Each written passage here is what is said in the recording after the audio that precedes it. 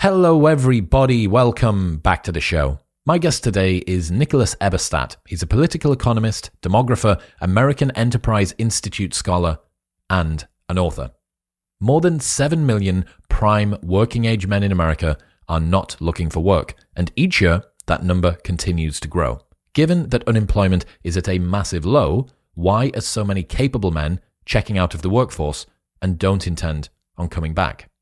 Expect to learn why massive cohorts of men aren't looking for employment, the repercussions of mass joblessness, how these men are able to support themselves, why they spend over 2,000 hours a year on screens while smoking weed, the reason you haven't heard about this issue before, what it does to men's mental health, the impact of women being the breadwinners, and much more.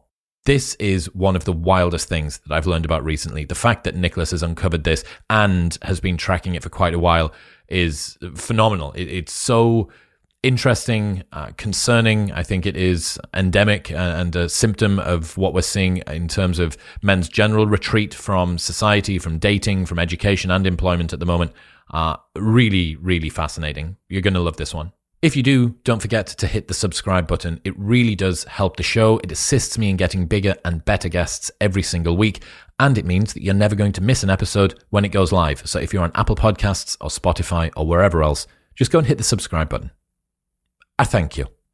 Mom deserves the best, and there's no better place to shop for Mother's Day than Whole Foods Market. They're your destination for unbeatable savings, from premium gifts to show-stopping flowers and irresistible desserts. Start by saving 33% with Prime on all body care and candles. Then get a 15-stem bunch of tulips for just $9.99 each with Prime. Round out Mom's menu with festive rosé, irresistible berry chantilly cake, and more special treats. Come celebrate Mother's Day at Whole Foods Market. Hey, it's Ryan Reynolds, and I'm here with Keith, co-star of my upcoming film, If, only in theaters May 17th. Do you want to tell people the big news? All right, I'll do it. Sign up now and you'll get unlimited for $15 a month and 6 months of Paramount Plus Essential Plan on us. MintMobile.com/switch. Upfront payment of $45 equivalent to $15 per month. Unlimited over 40 gigabytes per month. Face lower speeds. Videos at 480p. Active Mint customers by 531.24 get 6 months of Paramount Plus Essential Plan. Auto renews after 6 months. Offer ends May 31st, 2024. Separate Paramount Plus registration required. Terms and conditions apply if rated PG. At Evernorth Health Services, we believe costs shouldn't get in the way of life-changing care, and we're doing everything in our power to make it possible. Behavioral health solutions that also keep your projections at their best? It's possible. Pharmacy benefits that benefit your bottom line? It's possible. Complex specialty care that cares about your ROI? It's possible. Because we're already doing it. All while saving businesses billions. That's Wonder made possible. Learn more at evernorth.com/wonder. But now, ladies and gentlemen, please welcome Nicholas Eberstadt.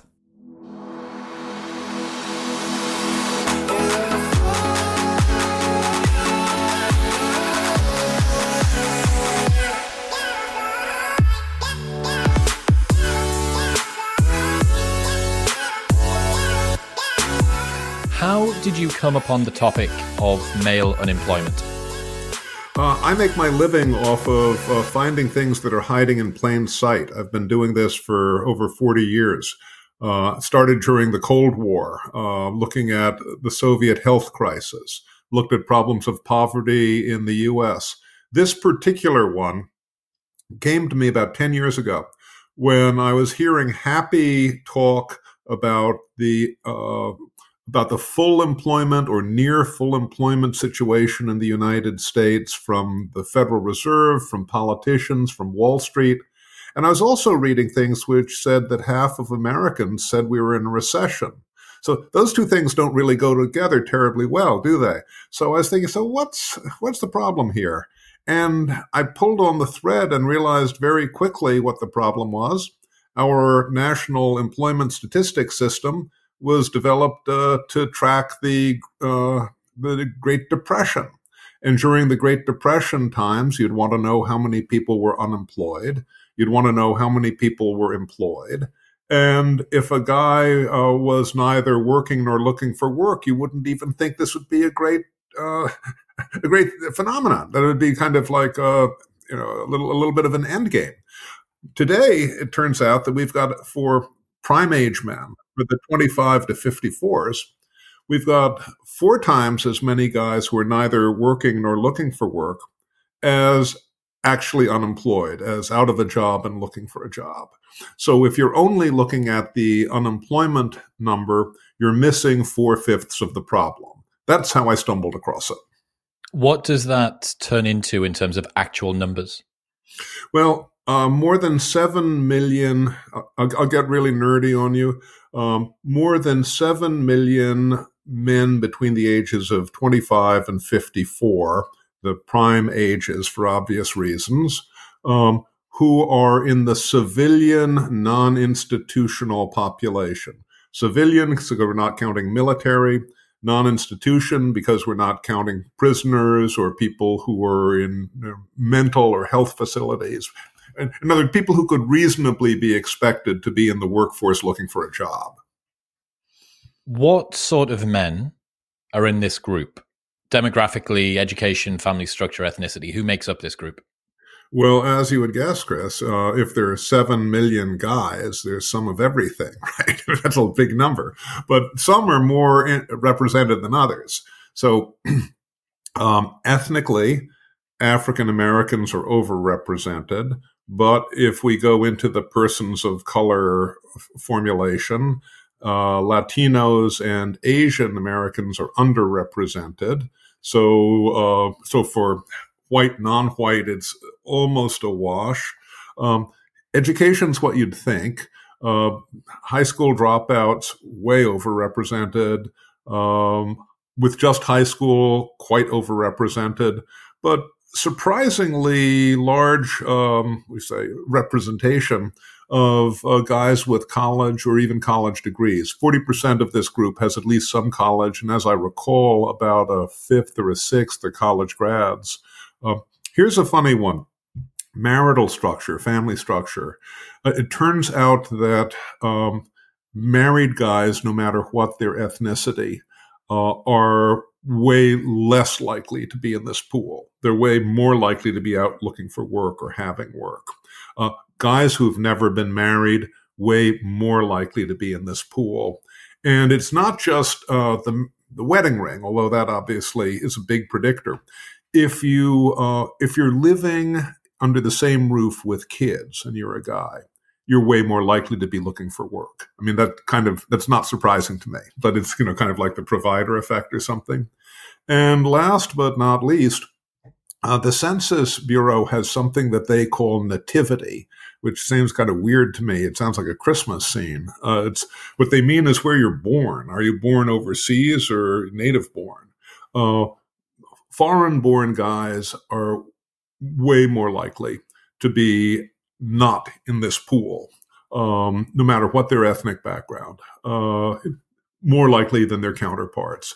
And that's not a surprise to me, and I'm sure it's not a surprise to you in particular, because people who come here from overseas are kind of motivated to do something here, and they're more likely to be in the workforce. A lot of overlapping different groups there.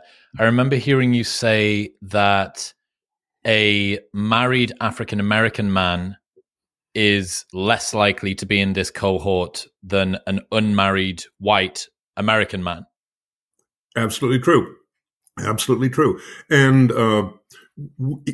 in effect, this little ring kind of overcomes or erases the ethnic disadvantage, if you want to call it that.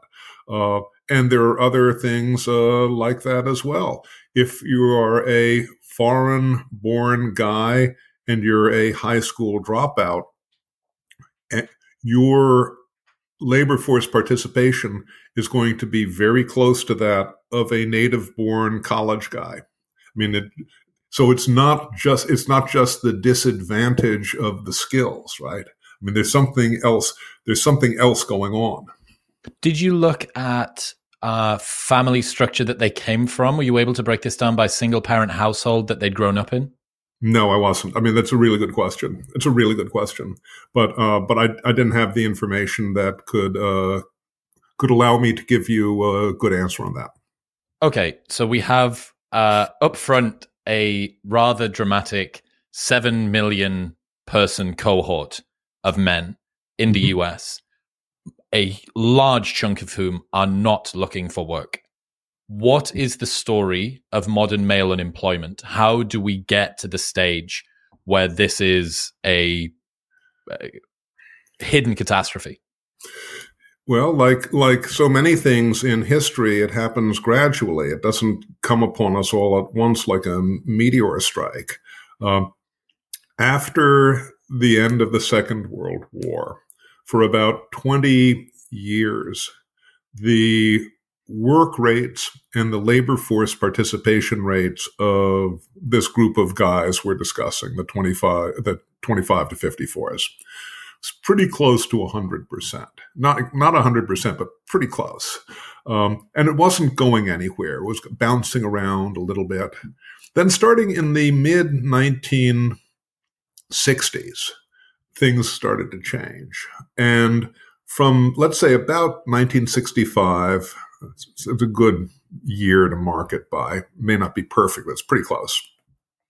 From 1965 to our conversation today, it's been basically a straight line out of the workforce of men, a flight from work, leaving work, not in labor force, whatever you'd like to call it. And it's eerie if you track this on a graph or a piece of paper. I did a first edition of a book on men without work in 2016. And I used this graph as the cover, which means almost a straight line. I mean, it's not quite geoastronomy. It's not quite that perfect, but it's pretty close for the social sciences. And what was really shocking to me was when I came back to do an update after the pandemic last year. It's almost exactly the same line. I could have taken the cover of that book and just, found a ruler and kept the thing going. I have no explanation for that. I mean, this is something that happens in the physical sciences. This is not something that happens in the social sciences. So, I mean, it will change eventually, but I was just stunned by that. I heard that since around about 1950, men have retreated from the labor force at around about 0.1% per month solidly. Is that about right? I'd have to do the numbers on paper, but it has been absolutely relentless. And I would have started it in the mid 60s. For the 1950s, it's more or less a kind of a slightly bouncing line with no trend that I could divine. Okay. Economies, demographics, unemployment, we go through peaks and troughs, we go through cycles, boom and bust. Right. How have you managed to explain to me the underlying dynamic that has managed to create a ruler shape? All right. Well, we can start by the explanations that don't work, right? And because those are always so popular, and I think they're called received wisdom, right? So the received wisdom in this area is that this is a phenomenon driven by economic and structural technological change, that we've had this extraordinary revolution since the end of the Second World War, which is true. And we've had this tremendous set of technological changes, and that's true. And we've had this big shift in demand, less demand for less skilled labor, true. Outsourcing, true. China enters the World Trade Organization, true. Okay, but that's not the whole story, and it's not even most of the story, I don't think. If it were most of the story, you couldn't get a straight line like the one I'm describing to you, because we have a business cycle, right? I mean, we've got boom and bust periods, and you'd go up and down. You'd see a big kapow when China enters the World Trade Organization. You'd see a big disruption. Doesn't show up. When we have our beautiful little monsters that disrupt all our technology, you'd see something. So that's not happening. What else isn't happening? Well, if you take a look at men with less skills, they are not all, commonly disadvantaged in the labor force. If you take a look at foreign-born guys who are high school dropouts, but they're married, their work rates and labor force participation rates are indistinguishable, as I mentioned, from college guys who are domestic. On the other hand, if you take a look at a native-born guy who's never been married, it's a disaster. It's like 50% or less chance of being even in the workforce. So in this group that's supposedly homogenous, there are like 40 percentage points of difference in participation. So that part doesn't work so well either. The really biggest, I think, challenge to this idea is the extraordinary peacetime labor shortage that we're having now, which at time of our conversation, 10 or a million unfilled jobs in the United States. So you can't say that this men without work thing is because there isn't any work for the men. I mean, and millions of those jobs are not for like hedge fund managers or, chemical engineers. There are a lot of jobs where the main qualification is showing up on time every day, not stoned. And even so, employers have not been able to fill these millions and millions of extra jobs. Is that employers can't get somebody to come and do the job without getting them fired, or is that people simply aren't applying for the jobs?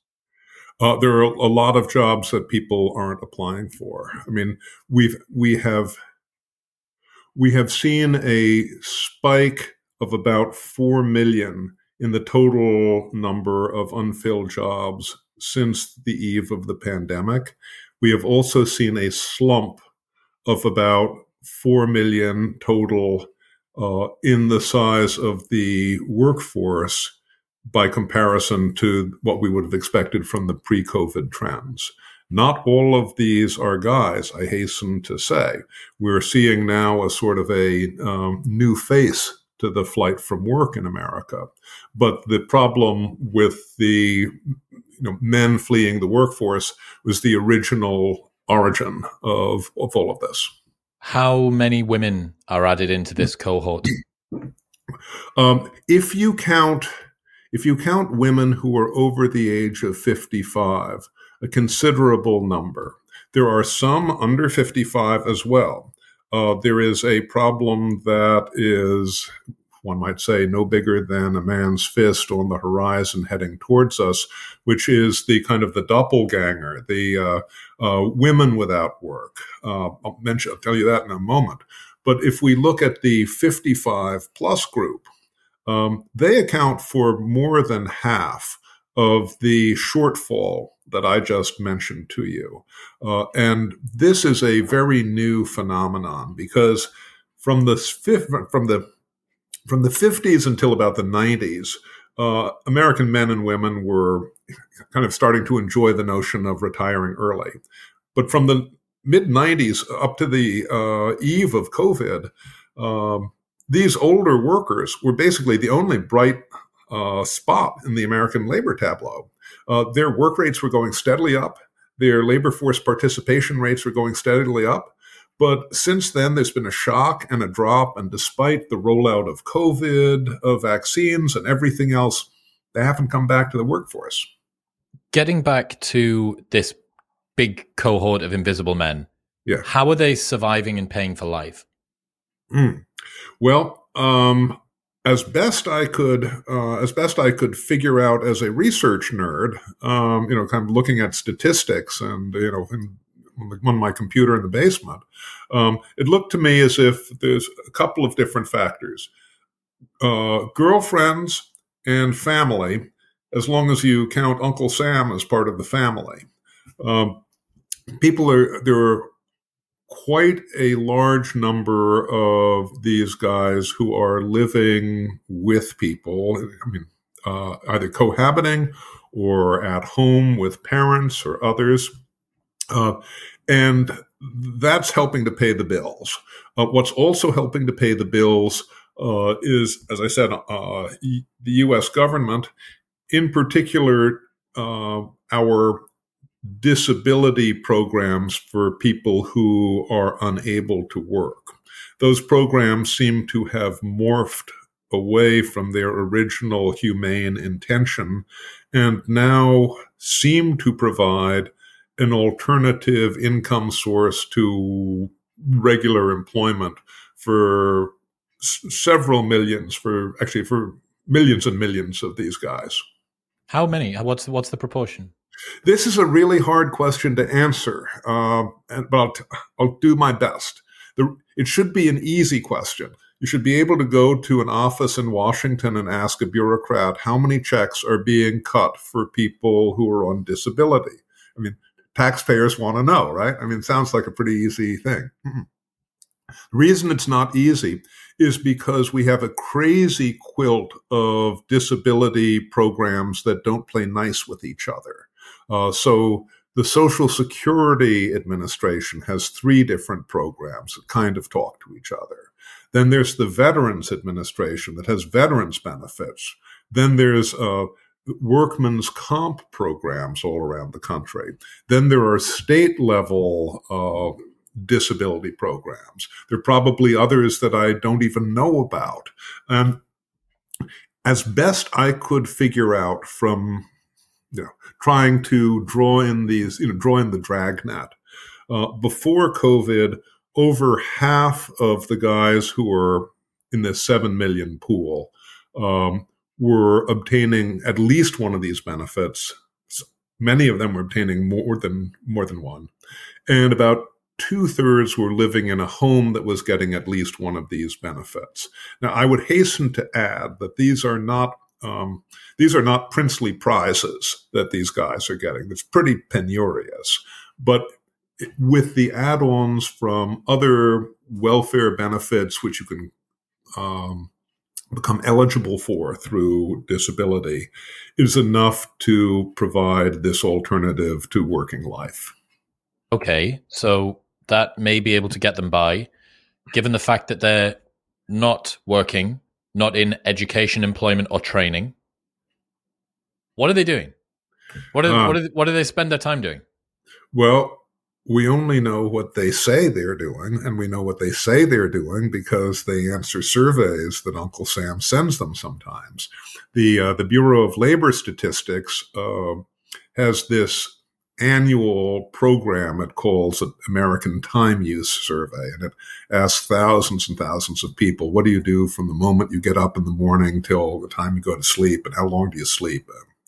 So they don't just ask people who are working. They ask people who are adults of all ages. So we've got a fair number of returns from the neither working nor looking for work guys, right? Now, I hasten to say everybody is a liar, and surveys are full of lies. But we can take this, self-reported information as a first cut. They say they basically don't do civil society. Almost no worship, almost no charitable work, almost no volunteering. They got a lot of time on their hands. We know that. But they do surprisingly little housework. They say they do surprisingly little housework and surprisingly little help with other people in the home. What they say they do a lot of is watch screens. Now, these surveys don't tell you what they're watching or how they're watching it, just, that their screen time. About 2,000 hours a year. Okay. Now, 2,000 hours a year would qualify as a fair full-time job. I mean, maybe not if you're in a law firm, but pretty much anywhere else, it would qualify as a pretty good full-time job. And the skill which they're developing is being in front of a screen on a couch. And to make the situation even more dispiriting than that sounds, every so often these surveys have a little extra component of questions. And before the pandemic, one of these components was, do you take pain medication? And about half of these guys said, yes, I take pain medication every day. Now, it doesn't say what the medication is, doesn't say if it's actually a prescription, but that's a lot of people sitting on their couches in front of screens stoned. Am I right in saying that what you've just said is, of this neat 7 million cohort, on average, they spend around about 2,000 hours per year watching screens. And of this same cohort, half of them are taking daily pain medication of one kind or another. That's what they say. And I should be a little careful about the not in labor force versus NEAT. About 10% or slightly more than 10% of these guys are basically full-time students. They're getting ready, they're training to get back to work. Their time use looks like an employed guy's time use. So we're talking about 6+ million who are in the NEAT pool. I was going to say it's a silver lining around a cloud to say, well, there is 10%. The 10%. It's not all 7 million, but it's a big number. It's a big almost number. all of them. Okay. Yeah. What about the way that having a criminal record gets folded into this?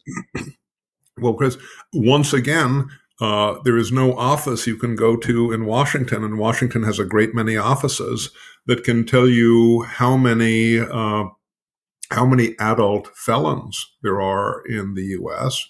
or how many prime age guys have a criminal record. And I tried to get at that, and the best I could do was to use some, I think, pretty good work by some, defiant demographic nerds who tried to reconstruct the whole post-war period of crime and punishment, how many people had survived over the long period, how many had gone back to jail. They estimated that as of 2010, there were 19.5 million adults, overwhelmingly men, in the United States who had a criminal record. And with a reasonable back-of-the-envelope estimates, that would take us to about 25 million today. We know that the U.S. has got this famous mass incarceration thing going on, but the prisons have got about 2 million people in them. That means that for every person who's behind bars, there are 10 million or more, or 10 or more, who are in society as a whole, in general, and not behind bars, have a criminal record. My own back of the envelope, and I can't be too precise about this, given the uncertainties. But my own back of the envelope is that about 1 in 7 adult guys has a criminal conviction in his background in the United States of America at this point, and probably slightly more than that in the prime age group. So we're talking about a lot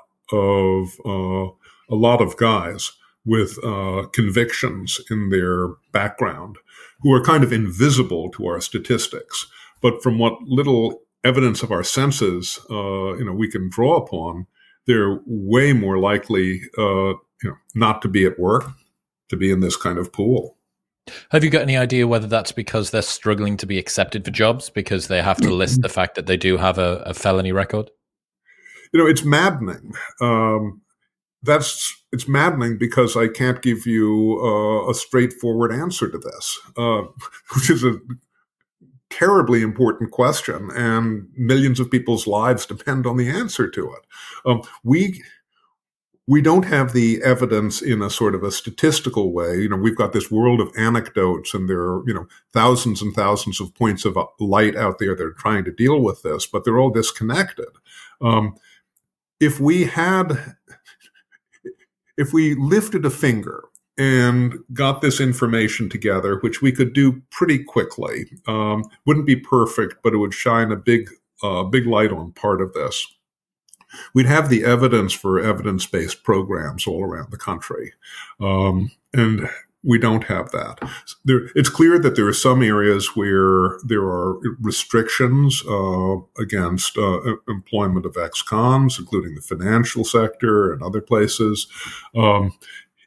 There's a whole question about whether the ban the box question, whether there should be a ban the box, whether asking people if they'd had trouble is prejudicial. My own contrarian impression is that employers actually end up discriminating more if they don't know the answer to that question. They kind of overestimate on their own part, and they're more likely to be suspicious of less educated minority young men than if they had the actual information. But that's my impression. So your concern is that, among many, many concerns, is that because we have very, very inferior data to what we should do in order to be able to dig down into this, any interventions that you do want to do to try and fix the problem can be pointing in the wrong direction. They can miss the mark entirely because we don't know. Let's just use the ex-con felony example cohort.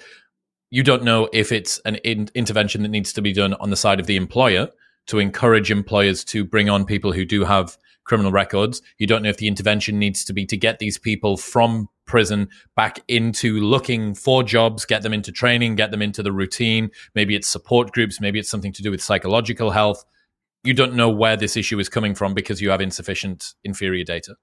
Well, there will be people who are working in, God's own trenches, with reentry for ex-cons who will have a wealth of knowledge on this and who can tell everybody more about this.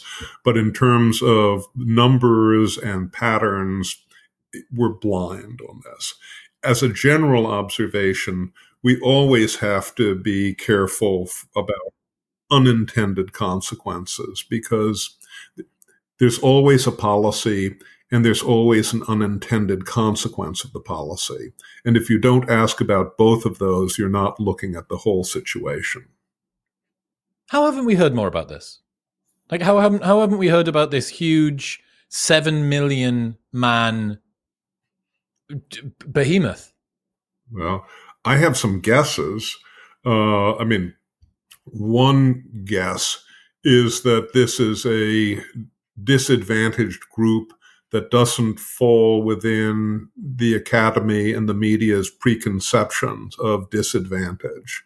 They're guys, they're prime working age, and they don't fit the victim profile terribly well. So, horsemen pass by. I think that's part of it. It's also true that in the United States,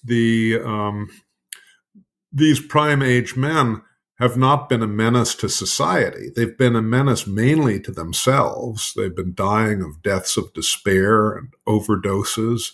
They haven't been out like in the banlieues of Paris, like setting the cars on fire. So they haven't been getting a lot of attention for themselves.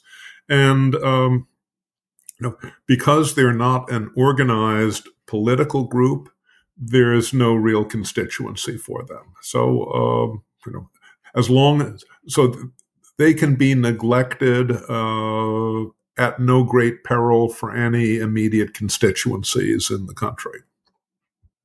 I've heard you talk about the difference between poverty and misery as well. How does that fold in?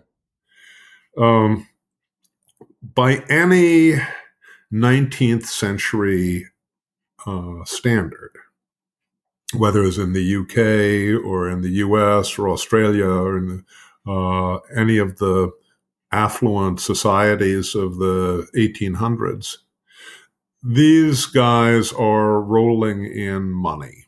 I mean, they're probably in about the second quintile on average in our consumption scale in the United States, but that would make you a very, very, very wealthy person back in the 1860s or 1870s in any of our English-speaking countries. So lack of resources, lack of material resources is not the issue here. You can be miserable on quite a high standard of living. And the degradation that these men experience or self-inflict to some degree is it's heartrending, and it's a tremendous loss of human potential. But just think of it. I mean, you don't have to be a philosopher to know that, 2,500 years ago, Aristotle said that, that we're human beings are social creatures. If you're not connected to society and you're a human being, you kind of suffer for it. That's why solitary confinement is considered a cruel and unusual punishment by some people. So if you're not connected to work, you're more likely not to be connected to family, more likely not to be connected to faith, although that's another story. And you don't even go out of your house to be in your community. That is a pretty miserable baseline. I mean, I can imagine being out of work and spending all of your time doing community gardening or volunteering or, I don't know, memorizing Kapital in the original German or something. I mean, something like that, which would be a use of your time that wouldn't necessarily degrade you. But what I've described to you is not that. It's kind of like a path of misery. Yeah, wanking on weed isn't the same as hoeing a garden and building some flowers. So this is one really, I guess, interesting area that I've spoken about an awful lot recently. I flew to Doha to have a debate about traditional masculinity being degraded and stuff. What do you understand about how men are seeing themselves and their role in the world, given this change in terms of what they're doing with work?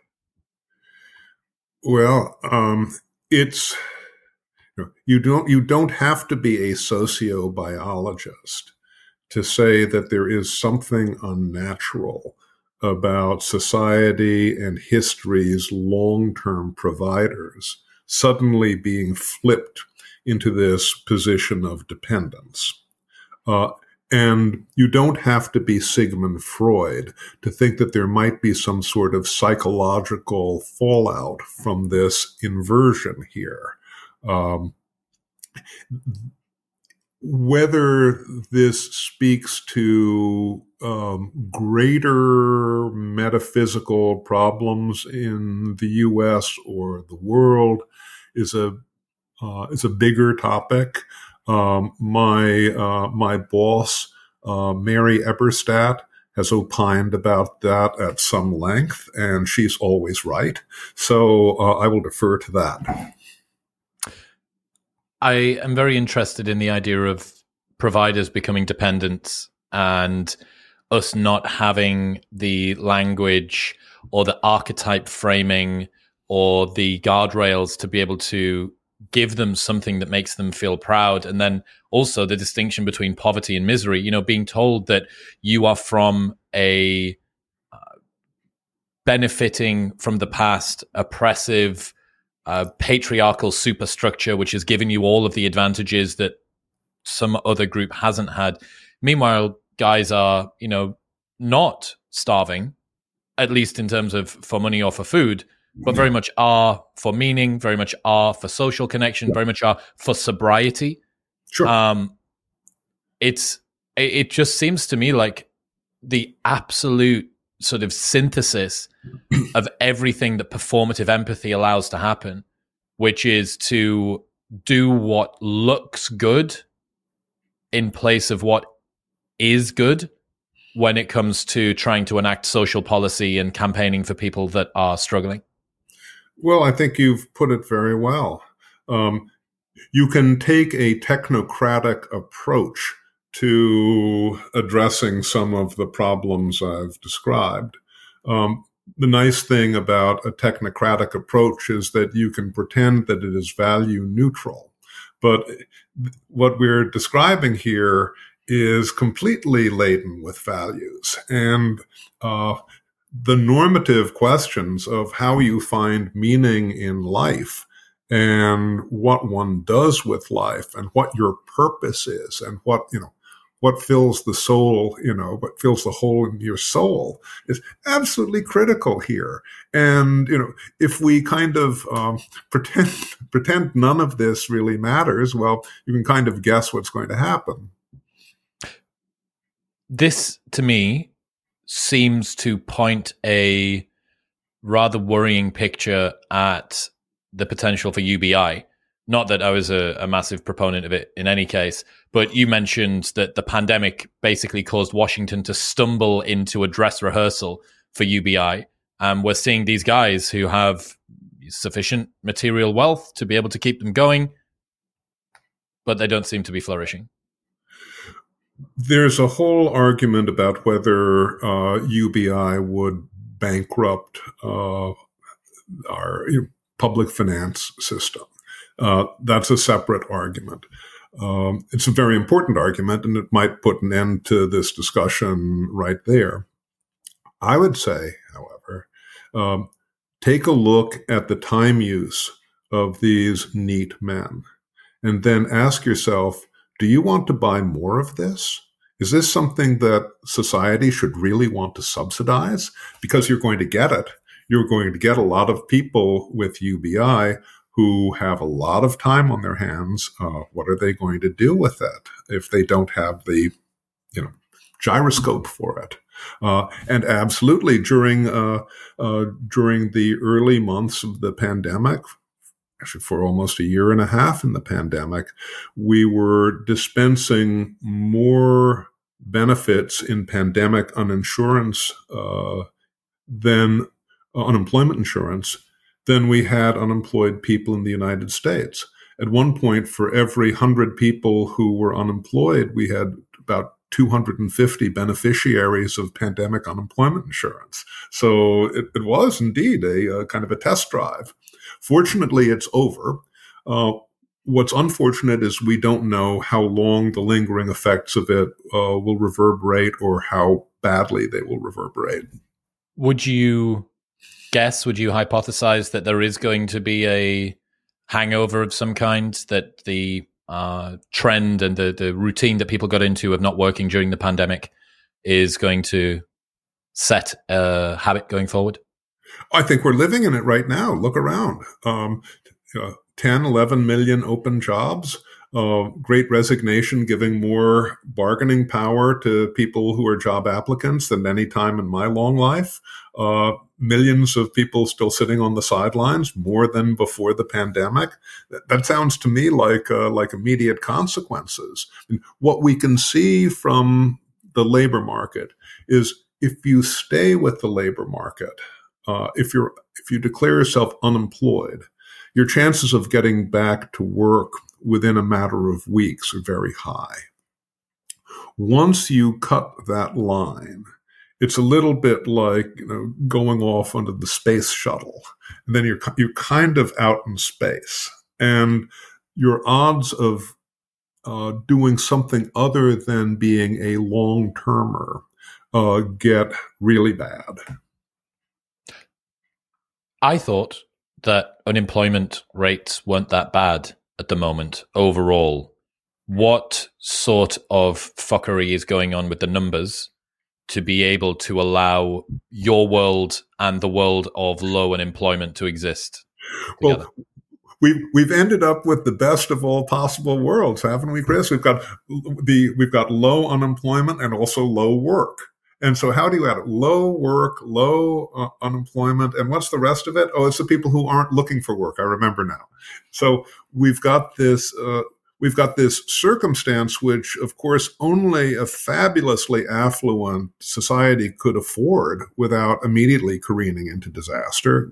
We can eventually careen into disaster with this, I guess, but we can postpone it for quite a while.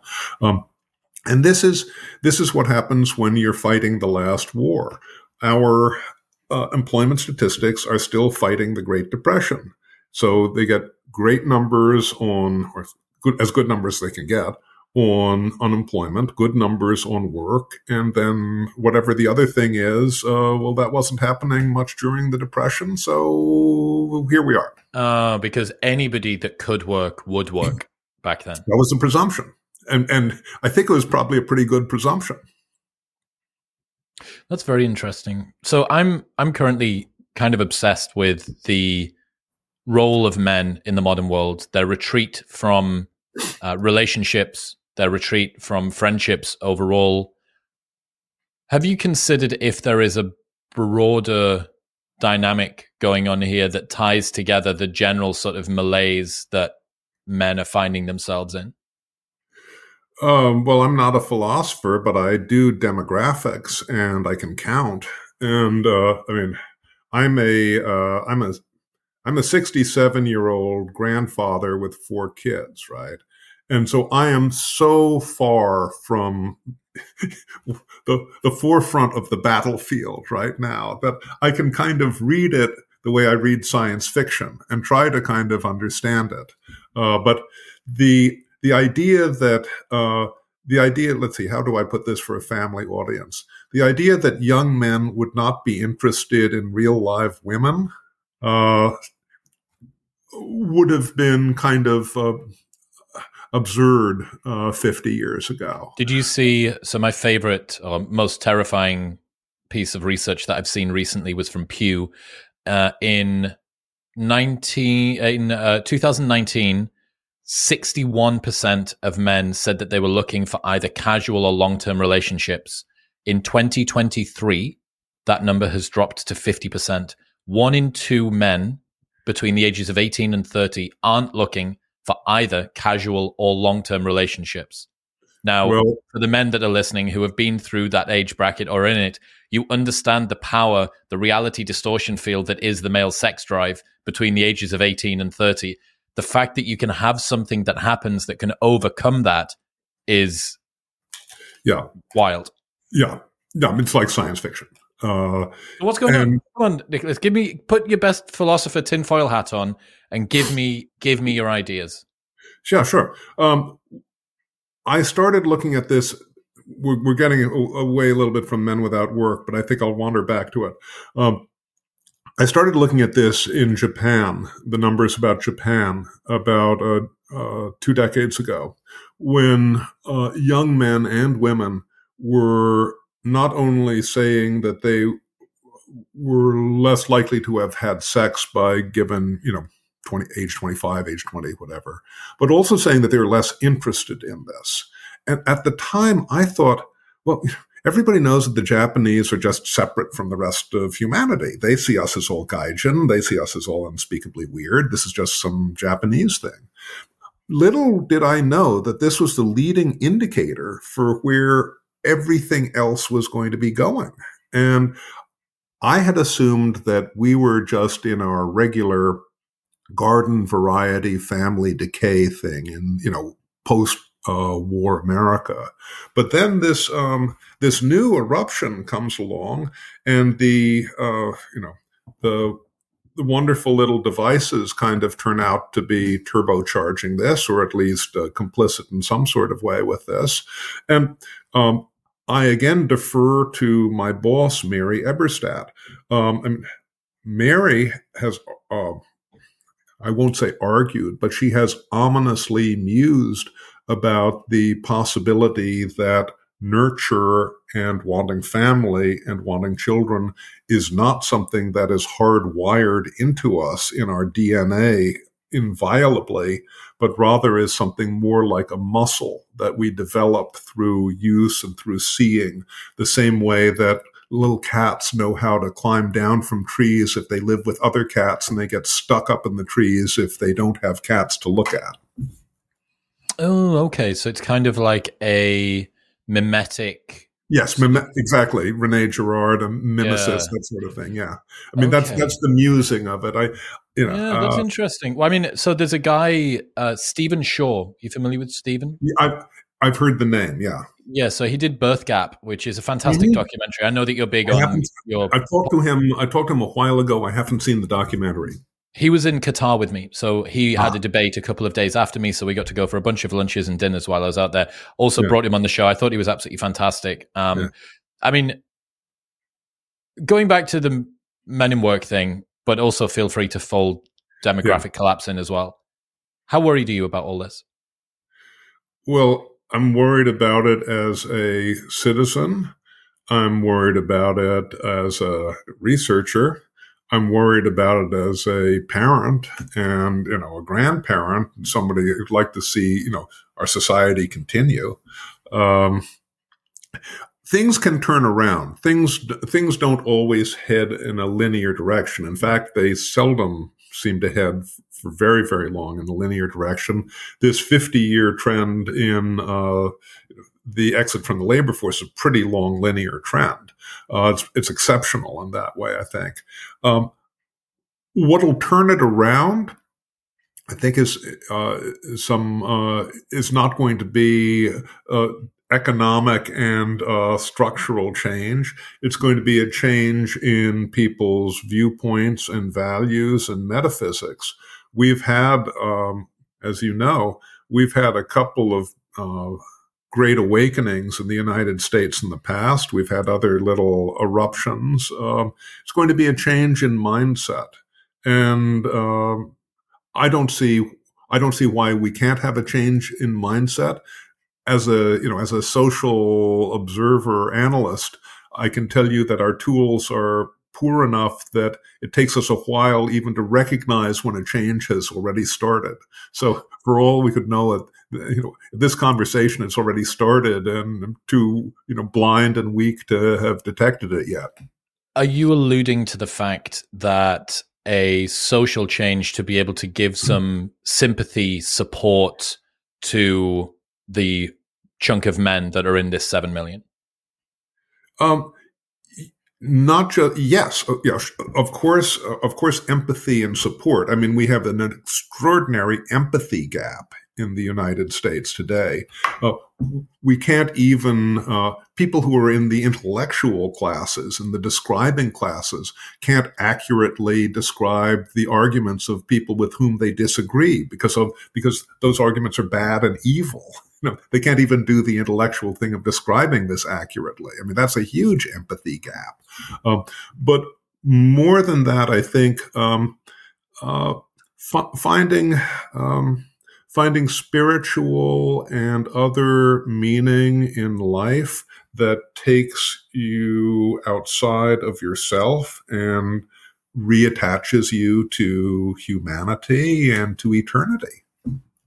That's going to be a challenge given how atomized our devices have made us. If you want to go secular with this, right, and you want to say, join a local pickleball club, pick up trash, look after the local dogs, join an art class, do yoga, do whatever, right? Yep. For as long as you have a incredibly convenient, incredibly distractible, highly distracting device that sits in your pocket, getting yourself up off the couch on an evening time is going to be hard. If you're spending 2,000 hours per year on the couch playing video games, smoking weed, there's a very high bar for you to get over there. Amen. And I can't tell you what the next big innovation is, whether it's going to be a chip in the head or what the next virtual reality or whatever it might be. And, virtual reality is already here. Sure. I mean, it'll get better and more enticing. It's going to have to come from people themselves, and it may be a revulsion, it may be a sad learning process, but I don't have any doubt that we will not entirely be enslaved by this. There'll be some sort of a reaction which will, I think, help to open people's minds again. Oddly, the revolution actually sounds like quite a good thing, although that's not usually what I would say. There's one other element that I've been playing with for nearly a year now, which is, given the highest ever rates of male sexlessness that we've seen, this sort of despondency in terms of the lack of work and meaning and so on and so forth, why hasn't young male syndrome kicked in? Why isn't it that guys are running around, setting cars on fire and pushing over granny and graffitiing walls and stuff like that? And to me, it seems like the most obvious potential outlet is that they're being sedated by screens, porn, easy access to video games, social media, etc., etc. That seems to be the most obvious one. And the problem that you have, it's like a perfect marriage of what you've taught me today and what I already kind of knew, which is if you are part of a previously identified beneficiary of a system, the ability for the people now in charge of that system to give you sympathy and to try and raise you up is going to be so low. No one is going to come and say, why don't we spend more time raising up men, especially, predominantly white, predominantly American men? Who's going to come along and do that? There's no card-carrying campaign, and it's the exact same people. You said it earlier on. They haven't galvanized themselves into one group that goes down the street with placards, waving things and creating social media campaigns. I think it's going to be a spontaneous movement. I think it's highly unlikely that something will be organized and developed, much less centrally distributed from Washington. But the proposition that something will generate spontaneously and spread like a prairie fire would not surprise me. So when people see something good, they want more of it. Just one final thing. What's the economic cost of this? What's the economic cost of this group of people being outside of the workforce? Well, it means slower economic growth for the country as a whole, but not just that. It means bigger income and wealth gaps. It means more welfare dependence. It probably means more public debt. It means you have to start doing the second order impact on fragile families and the third order impact on what this means for trust in social institutions. I haven't tried to do a whole of parts calculation on this, but it's a big economic cost and it's an enormous moral cost to our society. Nicholas Eberstadt, ladies and gentlemen. Nicholas, I really, really enjoy this. I think that this insight is one that much, much, much more people should be talking about. Where can people go if they want to keep up to date with the work that you do?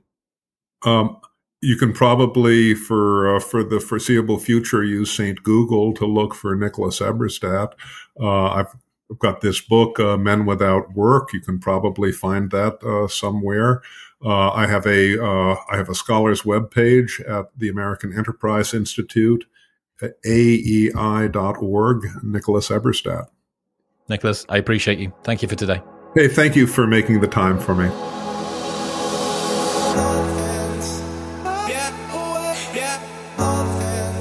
Absolutely terrifying. That is so wild to think that there is just this massive cohort of unemployed, undesiring for employment men lurking out there, and not only lurking out there, but slipping through the demographics and the surveys that usually give us insight into what's happening with employment. Very, very interesting. I really, really hope that you enjoyed that one. Anyway, thank you very much for tuning in, and I'll see you next time.